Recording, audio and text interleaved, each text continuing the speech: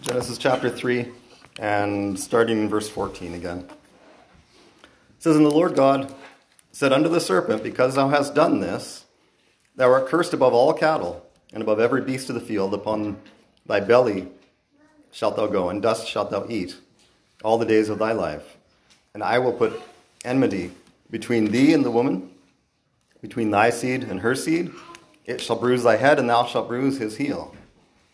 Unto the woman he said, I will greatly multiply thy sorrow and thy conception.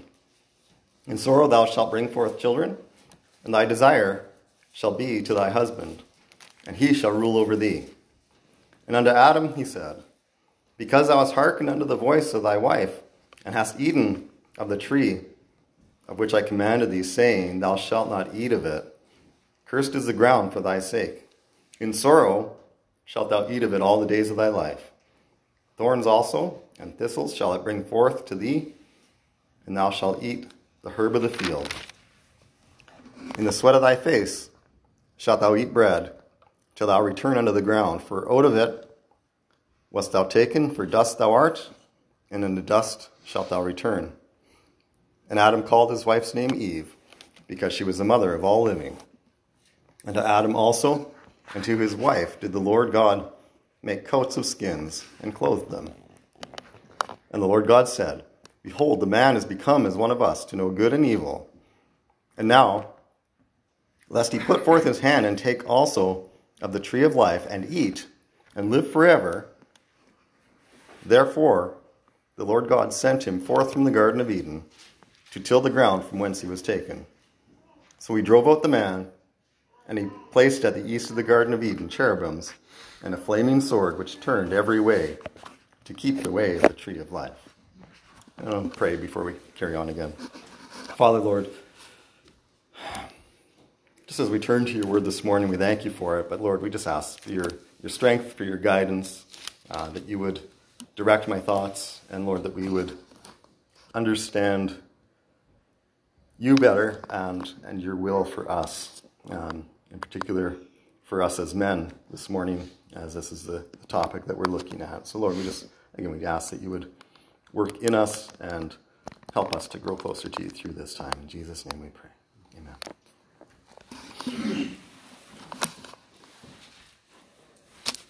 Last week, as we looked at this, we looked at the serpent, then we looked at the woman, and now we're looking at the man. And last week we talked about work, and just the fact that it wasn't that God instituted work as a punishment for sin. It was the difficulties involved in work that got started because of sin. It was the thorns and the thistles and the weeds and the sweat. Like, work became difficult. God had, in fact, planned for us to work even prior to the sin entering in. He put man in the garden for the purpose of working. This week we were looking at Isaiah 65 in our Bible study, as we're looking at those last couple chapters of Revelation. And just reading through this passage in Isaiah 65, it's describing the millennial kingdom. When Christ returns and he rules and reigns for 1,000 years, there's this description here of that time period, of what it'll be like. And I just thought I'd add this morning, if I can find it again. It starts, I'll read this section of it here for you. It says, But be ye glad and rejoice forever in that which I create. For behold, I create Jerusalem a rejoicing, and her people a joy. And I will rejoice in Jerusalem. And the voice of weeping shall be no more heard in her, nor the voice of crying. There shall be no more thence an infant of days, nor an old man that hath not filled his days. For the child shall die 100 years old, but the sinner being 100 years old shall be accursed. And this is the part that I wanted to look at. It says, And they shall build houses and inhabit them, and they shall plant vineyards and eat the fruit of them. They shall not build and another inhabit, and they shall not plant and another eat. For as the days of a tree are the days of my people, and mine elect shall long enjoy the work of their hands. Even in the millennial kingdom, when Christ is fixing our world, he's basically returning it to this condition where his intention was in Eden. And we see we are still going to be building. We're going to build houses, and we're going to plant vineyards. We're still going to till the ground. We're still going to grow our own food and raise our own animals and make things. Work is going to carry on. It's just going to remove some of the difficulties that go with the work. And so work, now, we slightly discussed this, and I don't have a complete answer. I suspect that in eternity, we will continue doing some form of work. I don't see why God would change his entire plan, his entire design for us is to work. And so why not carry that into eternity? I'm not sure I have any scripture that backs that up, but I suspect it would continue on, seeing as that was the creation initially and through the millennial kingdom. So, but we get to this point, like, okay, we as men in particular are designed to work. And part of what I mentioned last week is we get satisfaction from our work.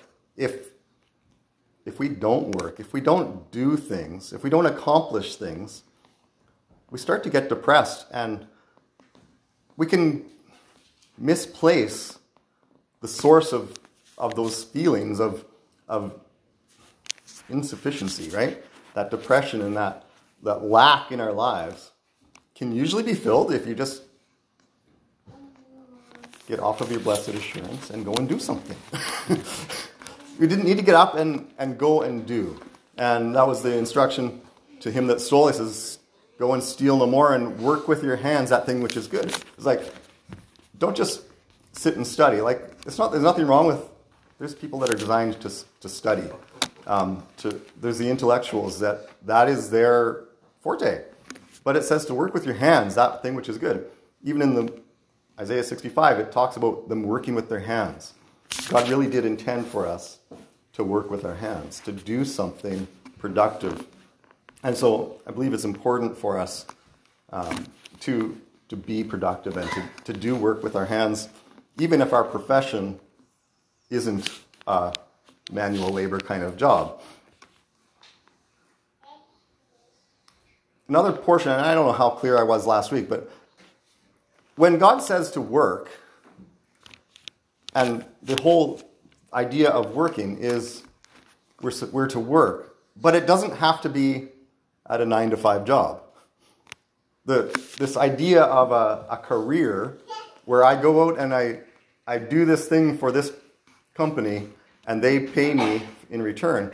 Like, that's a portion of what we see in Scripture, but it's not like that's their day-to-day and it's a 6-day-a-week career and I work this many hours and that's my work. It's like, that's just a portion of what we do. It's how we supply for our family, but a part of that work is we come home and we have a home to take care of. We have a house to fix and maintain, and we have vehicles and, like kids and things to do.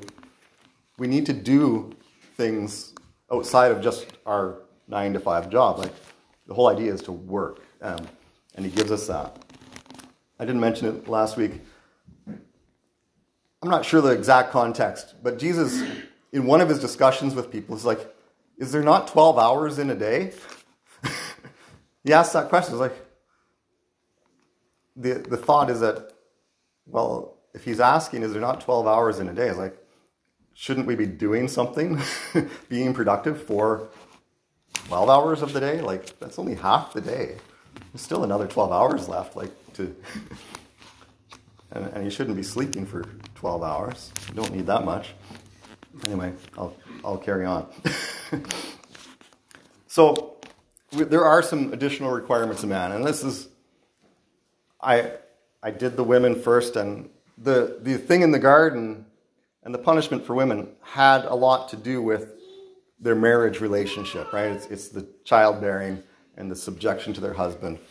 And so I promised that I would work on the husbands, just to be fair here. So Just want to look at a few of the responsibilities of a husband.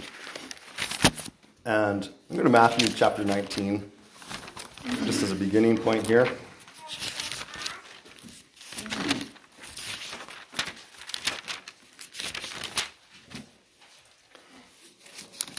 And I could have gone to Genesis chapter 2 for this exact same point, but Jesus is answering. And in his answer, he basically just quotes Scripture. And so, chapter 19, verse 5 in Matthew says, "And he said, for this cause shall a man leave father and mother, and shall cleave to his wife, and they twain shall be one flesh. Wherefore they are no more twain, but one flesh. What therefore God has joined together, let not man put asunder." And the question he's answering is about divorce. And he's like, well, here's the issue, is God designed you to get married. And when you get married, he says, God is the one that joined you together. This isn't an institution that man created. This is something that God created. And when he joins you together, it's not up to men to take that apart. It's not your decision anymore. That God intended for that to be a permanent union. And so that's the whole point that Jesus is making. And we can gather a couple other things. And one of those things, in verse 4, he said, "Have you not read that he which made them at the beginning made them male and female? For this cause a man shall leave his father and mother and cleave to his wife." This is like just basic human biology and natural processes. Is there is male and female, and it is a male and a female that are to be joined together in marriage. Anything outside of that is outside of God's intention. And it's very simple to see that in Scripture. So we should just make a point of stating that when we're at this point. The point I wanted to make for us as men, though, when we go to get married, he says, "For this cause shall a man leave his father and mother." Get out of your mom's basement. It's time to go. Make your own home. Make your own family. It's time to separate from that parental control and to make a family unit of your own, because you need that freedom to do that. And so this is just a part of the growing up process of becoming a man and starting your own family. As you move out from your parents' home and you start your own. And so that's an important thing that we need to do as men, is just establish ourselves, make our own way, earn our own keep, and supply our own home for our family. We're going to go to Ephesians chapter 5. It is where we went looking at the instruction to women. We'll look at it, the instruction to men here as well. Ephesians 5, and we get to verse 25. I'll read just a couple of verses here, right down to the end of the chapter. It says, "Husbands, love your wives, even as Christ also loved the church and gave himself for it, that he might sanctify and cleanse it with the washing of water by the word, that he might present it to himself a glorious church, not having spot or wrinkle or any such thing, but that it should be holy and without blemish. So ought men to love their wives, as their own bodies. He that loveth his wife loveth himself. For no man ever yet hated his own flesh, but nourisheth and cherisheth it, even as the Lord the church. For we are members of his body, of his flesh, and of his bones.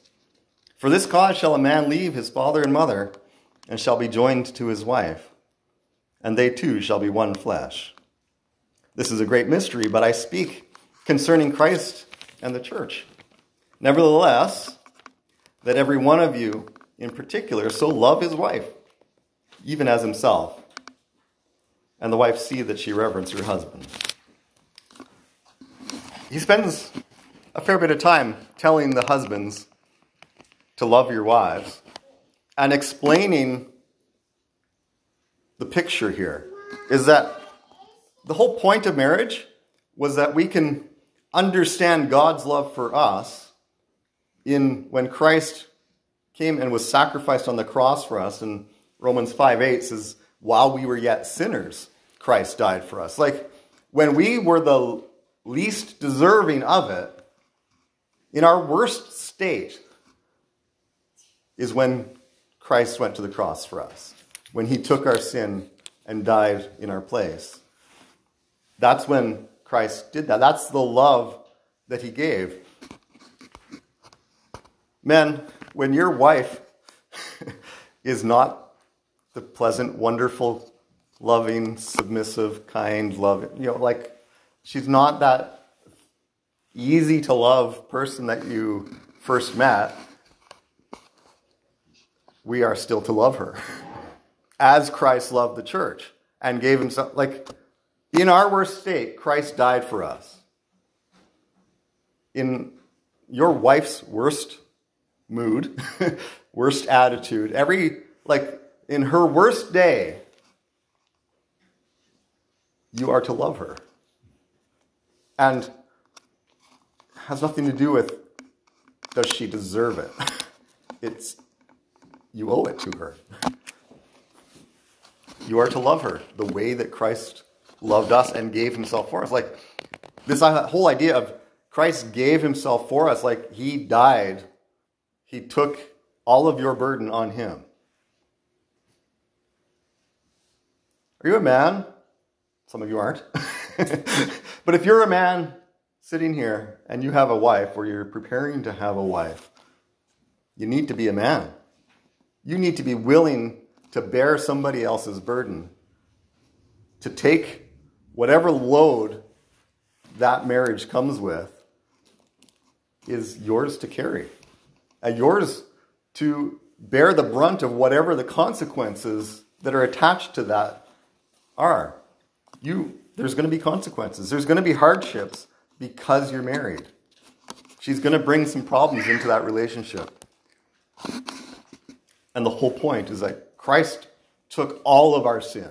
He paid for the whole thing. And that's the example to us as a husband, is we are to sacrifice ourselves to whatever it takes to supply the needs of the wife, to take care of her the way that Christ has taken care of the church.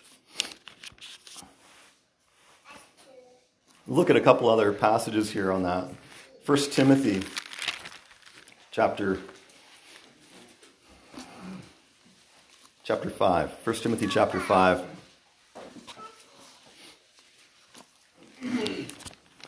Verse 8.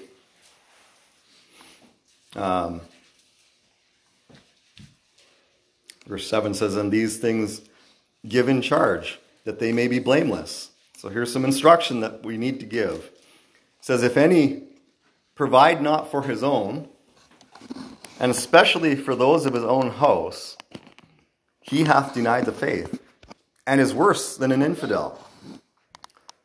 So my wife goes out and works. Okay? My wife does go out and work at times. She doesn't have a full-time job, but she goes out and works and helps supply some of the income for our home so that I can do this better than I could if I was working elsewhere full-time.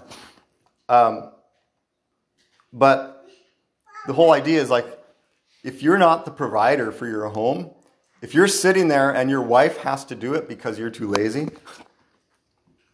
you're worse than an infidel. Like, the opposite. Like, not just I get the impression from the implication here, when you say infidel, it's more than just like an unbeliever. It's like an anti-believer. It's like someone that's opposed to the gospel, is the impression I get. And like, you're worse than the worst atheist that is like actively working against Christianity if you're not providing for your family. You need to be the provider. And that goes in more than just money, paying the bills. There's there's more needs in a home than just paying the bills. And I'm going to look at this a little bit deeper. There's another verse. We'll go to 1 Peter chapter 3. And we're going to end up hitting some current issues in our world now, which I hate doing, but we have to at times. 1 Peter chapter 3, verse... 1 Peter chapter 3 will be better than 2 Peter.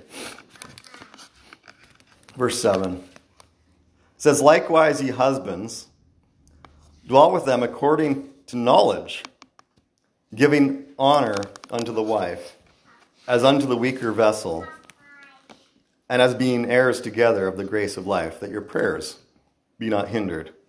So he gives a reason at the end of this verse, that your prayers be not hindered. There's a responsibility that we need to take as men. And if we're not doing the things that God instructs us to do, if we're not being the man that God intends us to be, our relationship with God is going to be affected by that. You can't be the spiritual man that you need to be if you're not being the husband and father that you're supposed to be according to Scripture. And so we need to look at these things, and we need to make sure that we're doing the things that we need to do. And I should point, there's some young women here. Well, I'm not talking to you as a person what you need to do, but I am talking to you of what you need to be looking for as a husband. Because if that's not who you're marrying, you're going to suffer and have troubles down the road because he's not what he should be. And so make sure that the guy that you're looking at is capable of being the man that he's supposed to be, that he's capable of being the spiritual leader that you need him to be. It's too late after you're married. Where am I? 1 Peter 3:7 says, "Dwell with them according to knowledge, giving honor unto the wife, as unto the weaker vessel." Now, I've used the analogy before of, we have our regular dishes at home, and then we have our fine china, the expensive. We don't.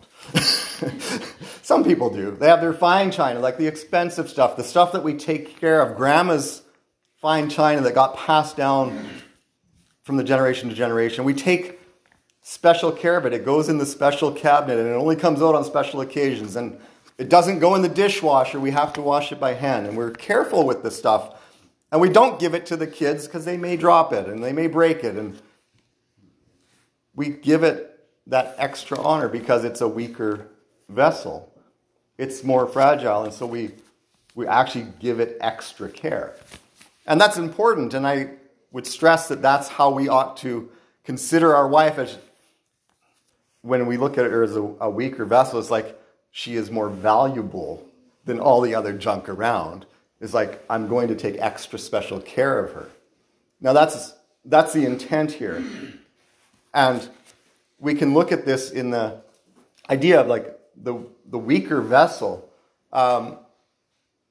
She's not less valuable in any way, shape, or form. And especially when it comes to salvation, we get into Romans, and I can't remember the exact verse, but it says there is neither Jew nor Greek, nor bond or free, male or female.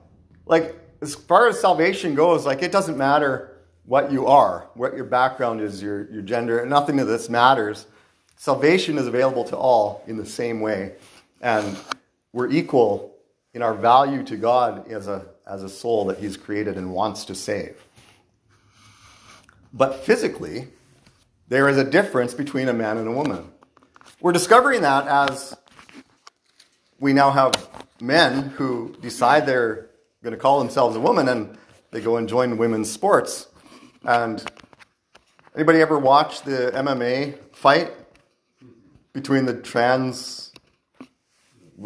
the guy that called himself a woman and went into the women's MMA and almost killed the woman that he was fighting because he was so much stronger physically? Watching Ben Shapiro this week, and he's talking about tennis. And there's a I don't know what the woman's name is, the top women's tennis player. And someone was talking about her and comment she's the top women's tennis player. So why don't you just call her she's the top tennis player? Because she's not. And he used the example, it's like she went practicing and she went against the 200th, you heard me, the 200th ranked male player. In 2 rounds, she scored 1 point. She is not the best player in the world because she is a weaker vessel. She doesn't have the strength, the stamina, the speed as the male player that is at equal standing among men versus women. So there is not an equal when it comes to physical things. Men are physically bigger, stronger, typically better at these sports. And I'll just throw one more example of the guy that was working for me as a mechanic. In his somewhat younger days, he would bike. He was on his mountain bike all the time. And he did a lot of long distance biking. You can compare yourself by your distance that you can bike and you time it, and versus the records of the typical athletes in the world. He was just a regular guy that doing his thing. He was doing equal to the top women bikers in the world. That's not putting women down. It's just, this is the nature how God created us. Men are stronger. So an average guy can typically outperform some of the top women in a physical realm. This is the way it is. Now, if we establish that, like, I'm not lifting men up. I'm just like, here's just reality. What's our responsibility as a man in this case then? Treat the woman as the weaker vessel. Take care of her because she needs you to do that. When there's a circumstance and did you know Thunder Bay's murder rate is one of the highest in the country? Like, we live in a terribly violent city, or just outside of. Things happen here that we like to pretend don't happen. We live in a world where violence happens to people. If you're out somewhere and somebody comes up attacking you and you're with your wife, what are you going to do? If someone grabs her, what are you going to do? Are you capable of doing something? You're supposed to be the guy who can provide for and protect, like she's the weaker vessel, as in I need to be able to take care of her. If you're this scrawny, weak, useless guy that can't physically do something, if something fell on her and it weighs a couple 100 pounds, can you lift it off of her?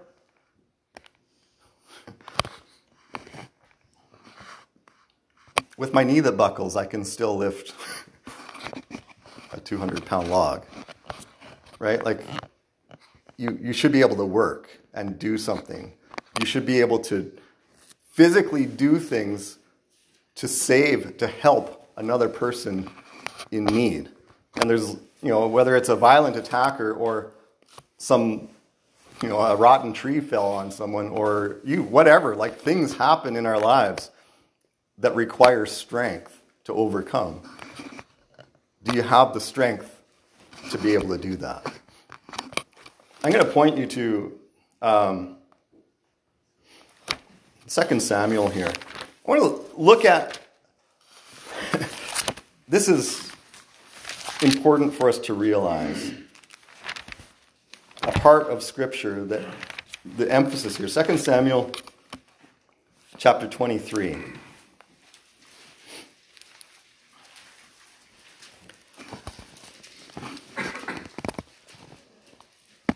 It seems like Christian men are scared to be men.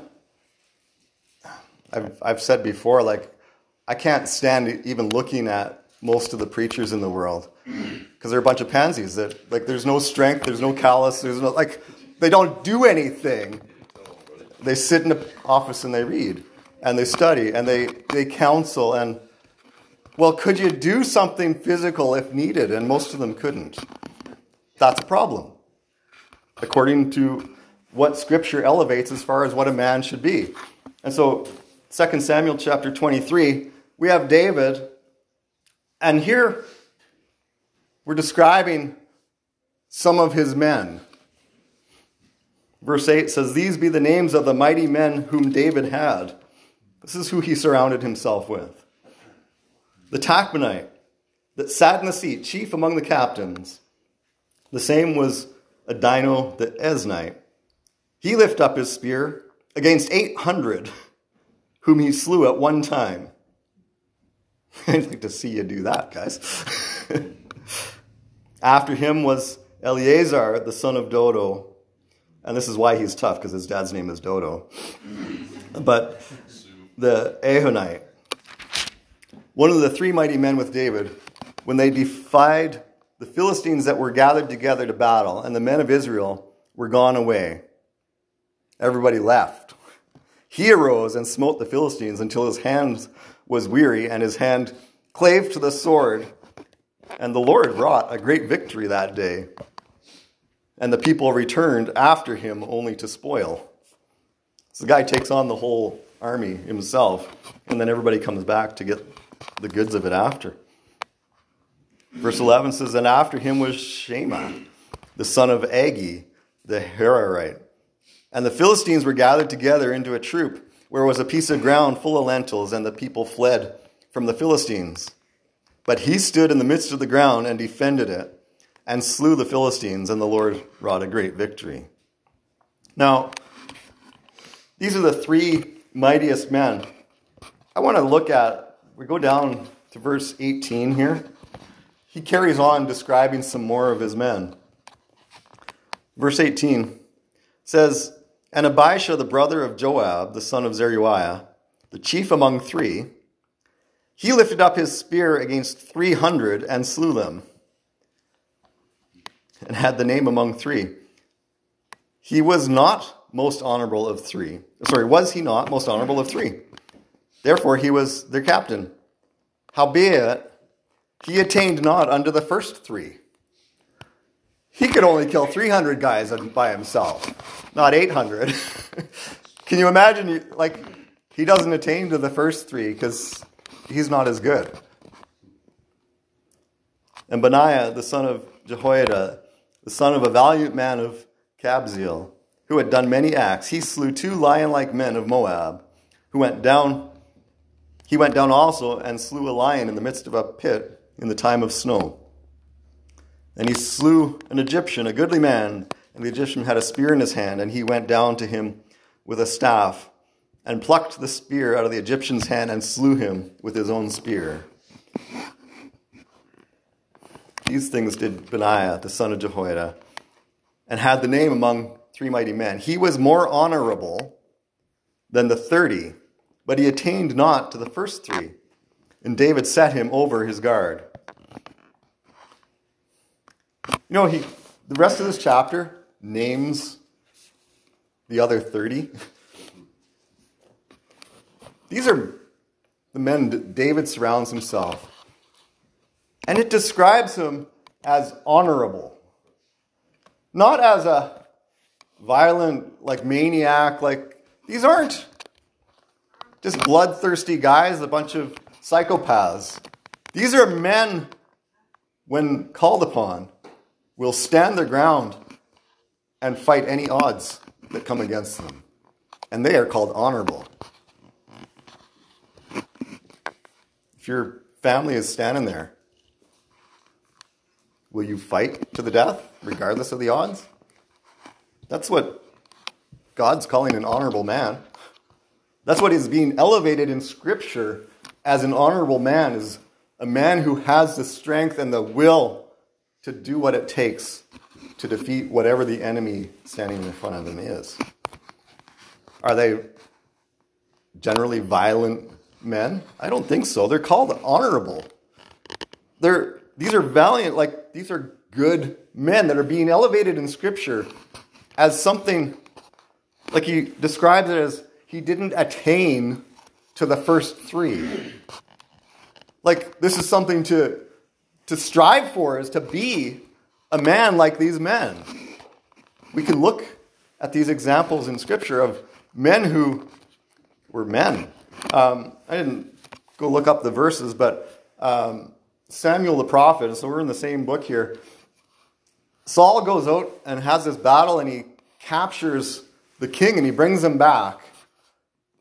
And God had instructed to kill everybody, kill all of everything. And he's got all this stuff, and he comes back. And this king, Agag, I believe is his name.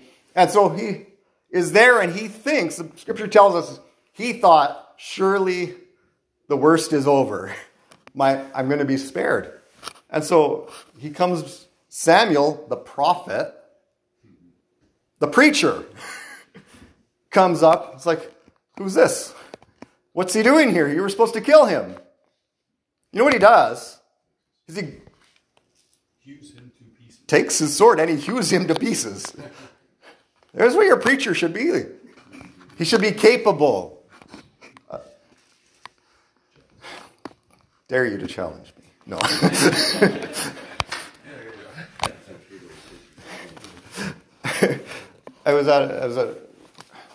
Maybe I think I'm better than I am, but I was at a first aid course, and one of the things, like the scenario they gave, they got these two guys, you enter a bar, you come to this call, and you enter a bar, and there's these two guys fighting. And so then they stop, and they're reviewing the scenario, and well, what happens if you try to get involved and break this up? Who's going to get hurt? I said, well, they are.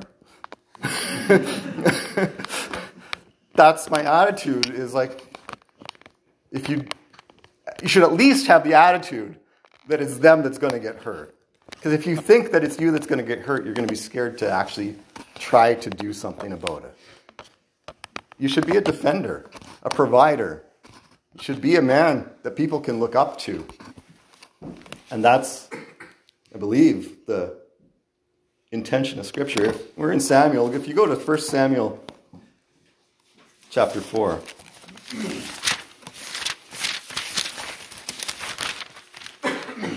I think it's interesting that this passage now, this isn't God's people.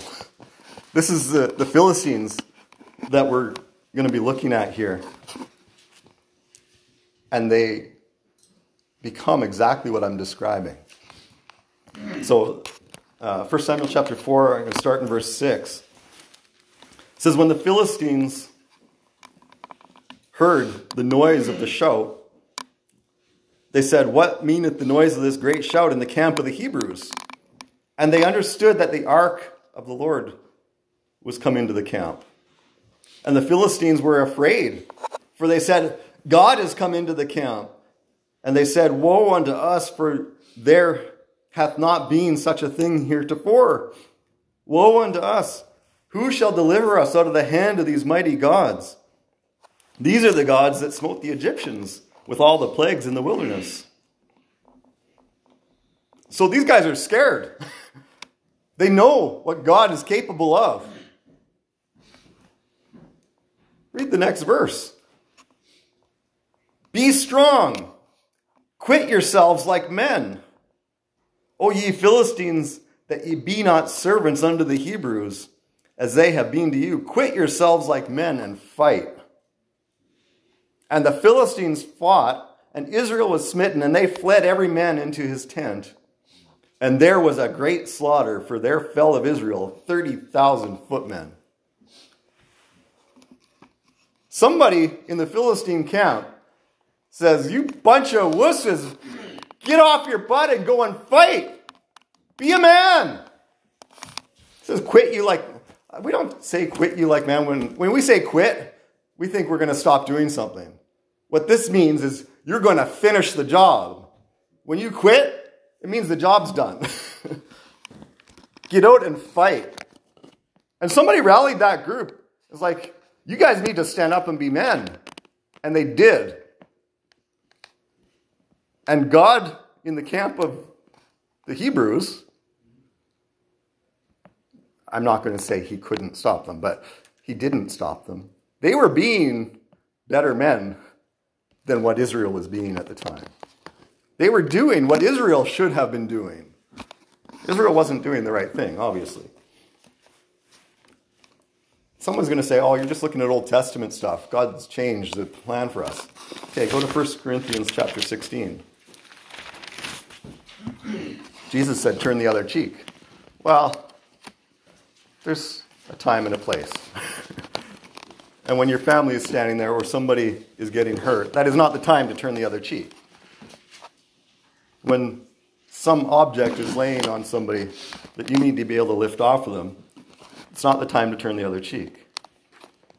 1 Corinthians 16, verse 13. And this is interesting. This is the Apostle Paul is trying to close off this letter that he's writing to the church. And he's just spewing out like a few last thoughts. There's no cohesion in this passage. It's just like, there's this, and this, and this. So he just says a few random things, and here's one of the things that he says in verse 13. He says, watch ye, stand fast in the faith, quit ye like men, be strong. This is in Paul's instruction to a New Testament church, to the men in the church. Stand fast in the faith, quit you like men, just like the Philistines in that. Quit you like men. Like, stand up and finish the job. And be strong. You need to be strong, men. If you're not, there's something you can do about that. Stop eating some of what you're eating and start lifting more than you're lifting, and maybe take some training on how to defend somebody. There's some things we can do to be able to be the strong man that can provide and protect for our family. I'm running short on time, but I don't have a whole nother message in this part. So there's one other aspect of being a man and a husband, and that would be to be a father. And I'll semi-quote a couple of verses rather than turning there just to save us some time on it. But Ephesians chapter 6, first couple of verses, and then again in Colossians chapter 3. He's talking to families. Ephesians 6, he starts off quoting of the Ten Commandments, children, obey your parents. But then he turns to the parents and says, fathers, provoke not your children to anger.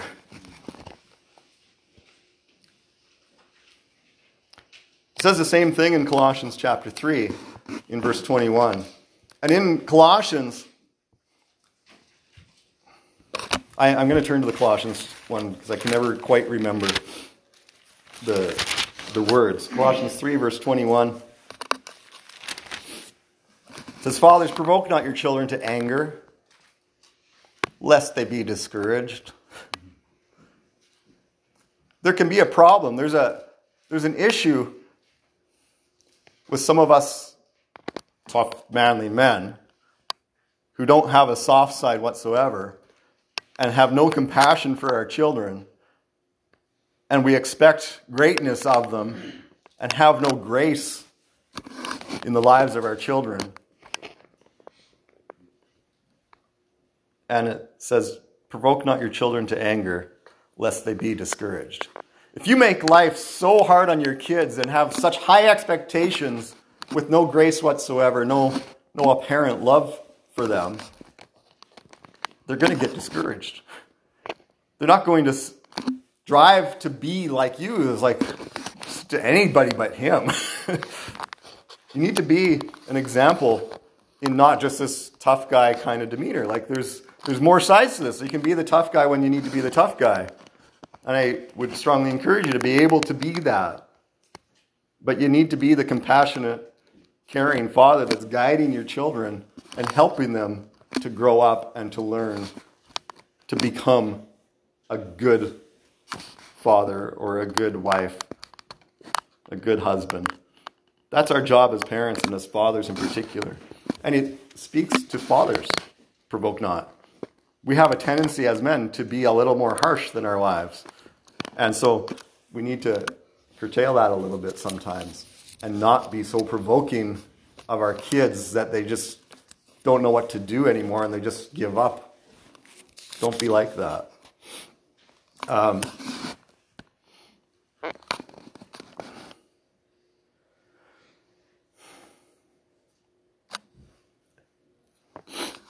Get into 1 Timothy chapter 3 gives the requirements of a pastor and of a deacon. And for both of those roles, he says to rule your home well, have your children in subjection, in all gravity. And it's like, the whole idea is, as a father, like, we got to figure out where the balance is between teaching our kids how to behave, how not to be. One of the child rearing instructions that we received when our kids were little, thankfully, we knew we were idiots. We knew we didn't know what we were doing, and so we looked for as much guidance in how to raise these kids as we could possibly get. And the instruction that we got the most is to train them so they're not words. Offensive, that's the word. Make your kids not offensive to others.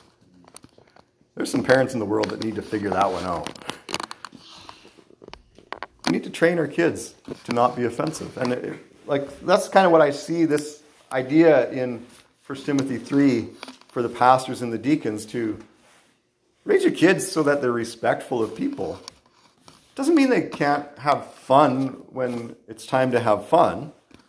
We let the kids run and play and scream and shout. But when it's time to come and sit down, they need to be able to come and sit down, right? There's a time for this and a time for that. Go back to Ecclesiastes. You'll see that. The last thing here, as fathers, if you want to just look at, there's two verses in Proverbs, chapter 19.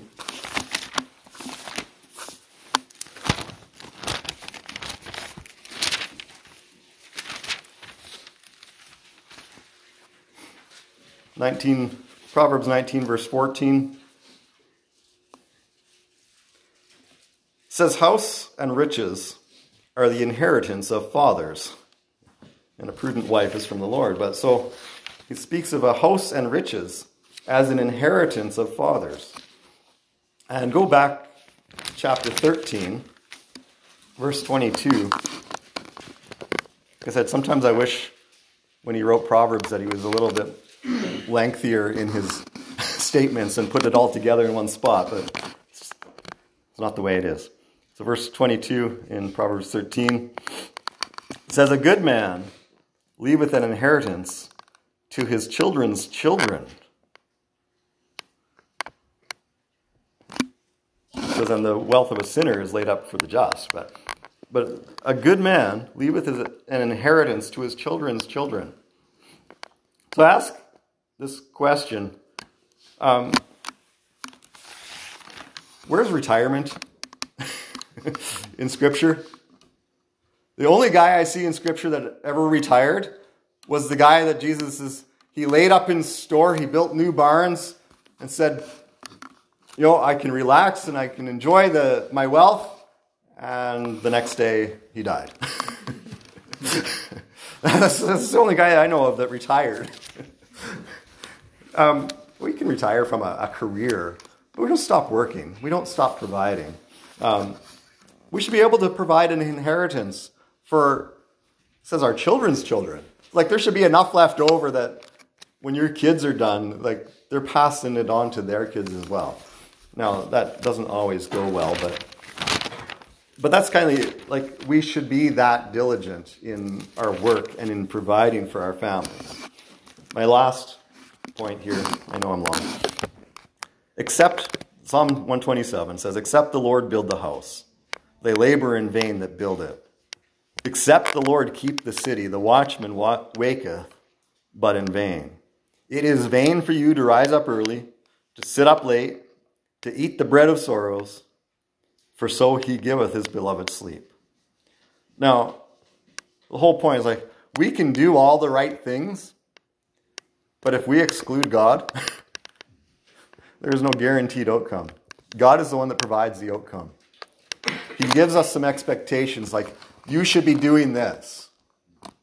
And the idea is like, if you do this, God will bless that, and he'll provide the outcome.